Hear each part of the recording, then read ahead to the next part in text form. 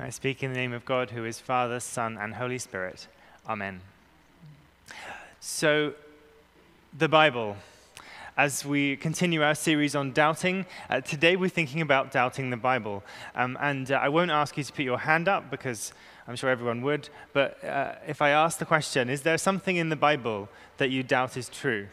I'm sure, go on, let's have a show of hands. Anyone think there's something, one little thing that you doubt is true? Okay, a few of you are awake. You've heard me talk about the Bible before, and this is not going to be a 15-minute lecture on how the Bible is made up. But if you'd like to know more about anything I say, then come back to me, and I'll do my best to connect you with some resources. But I want to talk about three things today, and they all start with E, so I've made it really easy. Easy isn't one of them, it does start with E, but it's really easy for you to follow along this week. If you like things that start with the same letter. I know some people like to write down sermons, so the three headings are evidence, engagement, and experience. And we could look at them in any order, but I'm going to start with evidence, because some of us like evidence.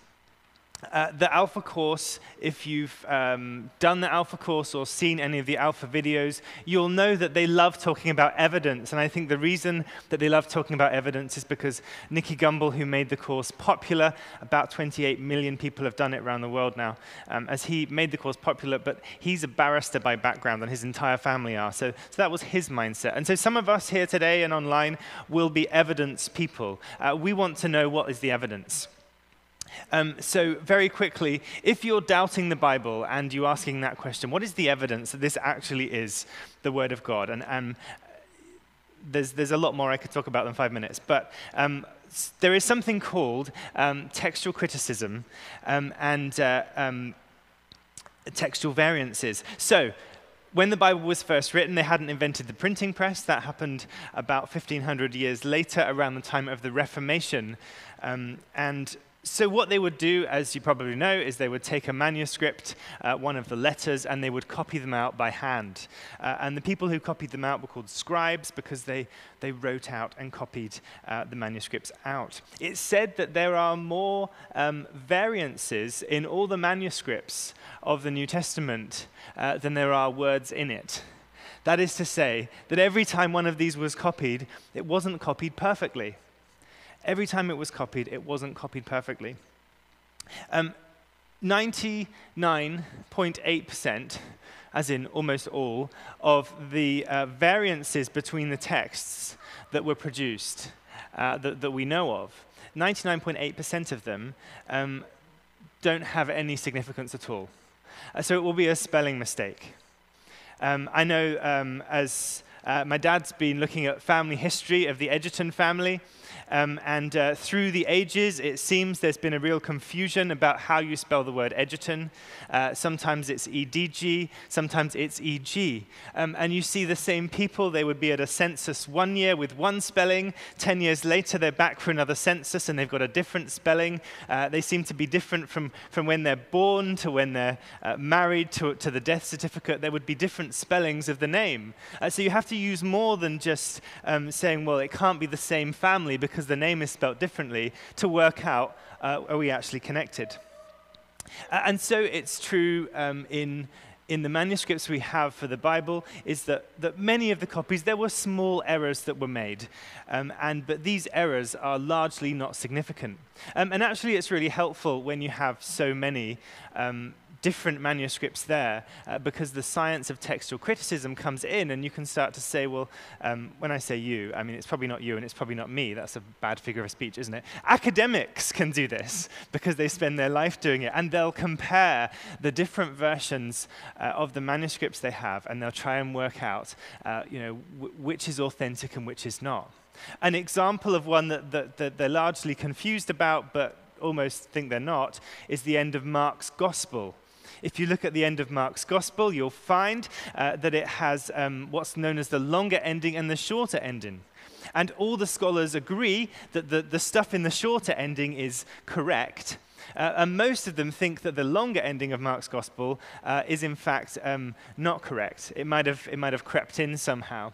And yet they put it in there because they're not 100% sure. So as we read our Bible, we cannot check our brains at the door. we have to bring our brains with us. I don't know if anyone here takes a multivitamin. I've got mine here. I've got my multivitamins. There are 55, that's the French side. Let's read the English side, David. There are 55 essential nutrients with real food extracts in here. This is not product placement.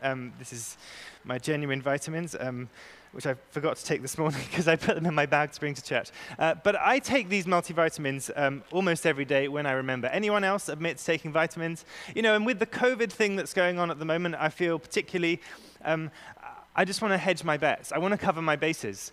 And if you read the ingredients, which you need very good glasses to do, you'll see that it's got beta-carotene and vitamin A and vitamin D3, vitamin C, vitamin E, and on it goes. Tomato extract, there you go, interesting. All sorts of things in there. And actually, if I studied each one of these, I might find there are some bits of it that I don't really need. Probably don't need any calcium because I drink so much milk because I love eating breakfast cereal. I eat breakfast cereal for lunch, breakfast, and dinner. It's not very healthy, but I love eating cornflakes. There you go. So I probably don't need the calcium, but yet I can't take it out. And so sometimes we come to the Bible and we say, well, there are all these different things in the Bible. There's a bit I don't like. And my suggestion is that we swallow it whole, just like we might with our multivitamins. We swallow it whole because we need to experience it. So there's all sorts of evidence for the Bible being the way it is and us knowing that it's true. And secondly, we need to experience it.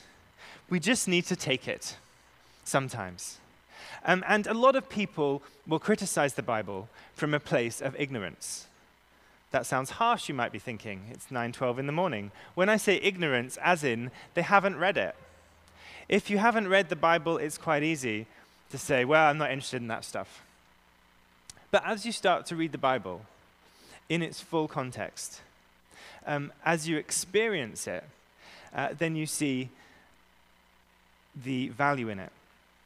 And as you see the value in it, you can see it coming useful in your life. So as we read the Bible, I would encourage you to do something like ignore all the numbers.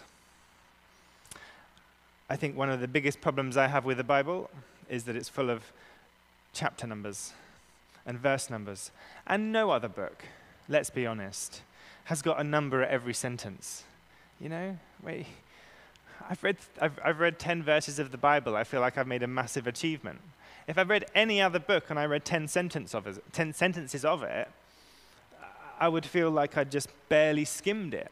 But yet somehow, because they've put all these numbers in the Bible, it can feel like it's taking an awfully long time to read, you know. I've read 3 chapters of the Bible, and what did it take you, 5 minutes? The reason all of those are there, going back to the textual criticism and the original manuscripts, was because scholars, academics have spent years trying to work out exactly which bit is which bit. So they're really helpful in some ways. But if you're just trying to get into Scripture and read it, I would suggest you ignore those numbers and just read. Like the multivitamin, take a good diet of the Bible and swallow it whole. And as you do, you can pray and think about and experience what the words of Scripture will say. So we have evidence, we have experience, and then we have engagement. Engagement is about actually doing something with it. You know, I'd heard of pumpkin pie before I married a Canadian, but I'd never tasted pumpkin pie. And I remember the first Thanksgiving that I experienced, which was in England, and Bridget was determined to make some pumpkin pie. And you have no idea, if you've never done it, how hard it is to find a tin of pumpkin with which to make pumpkin pie in England in October. Now, there's quite a few Americans living in Britain, but it seems that there's less Canadians around. So a lot of the stores we'd go in to try and find this tin of pumpkin so she could make pumpkin pie and show me what it was like.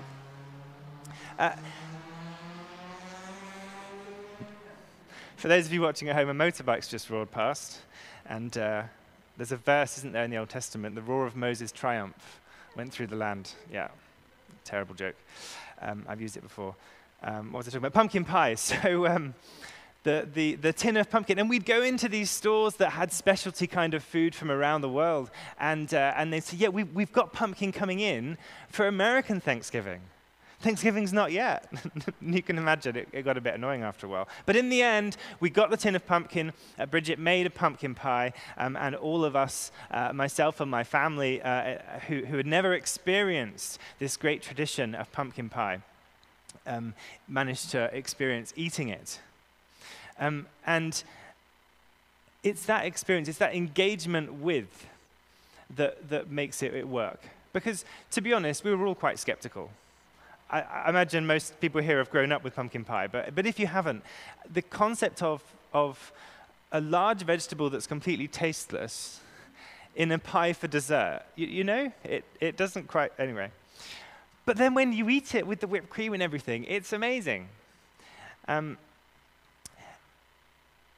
we come to the Bible, I want to say we need to experience it, we need to engage with it, and if you find that you've struggled to read the Bible for years, as I have, use an audio Bible.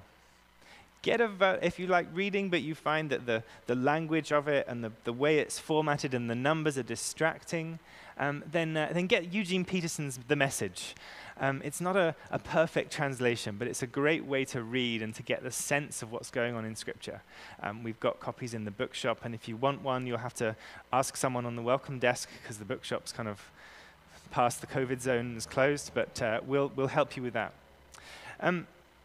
But I really want to encourage us, if we have doubts about the Bible, to come at those doubts with a place like I did with the pumpkin pie of trying it.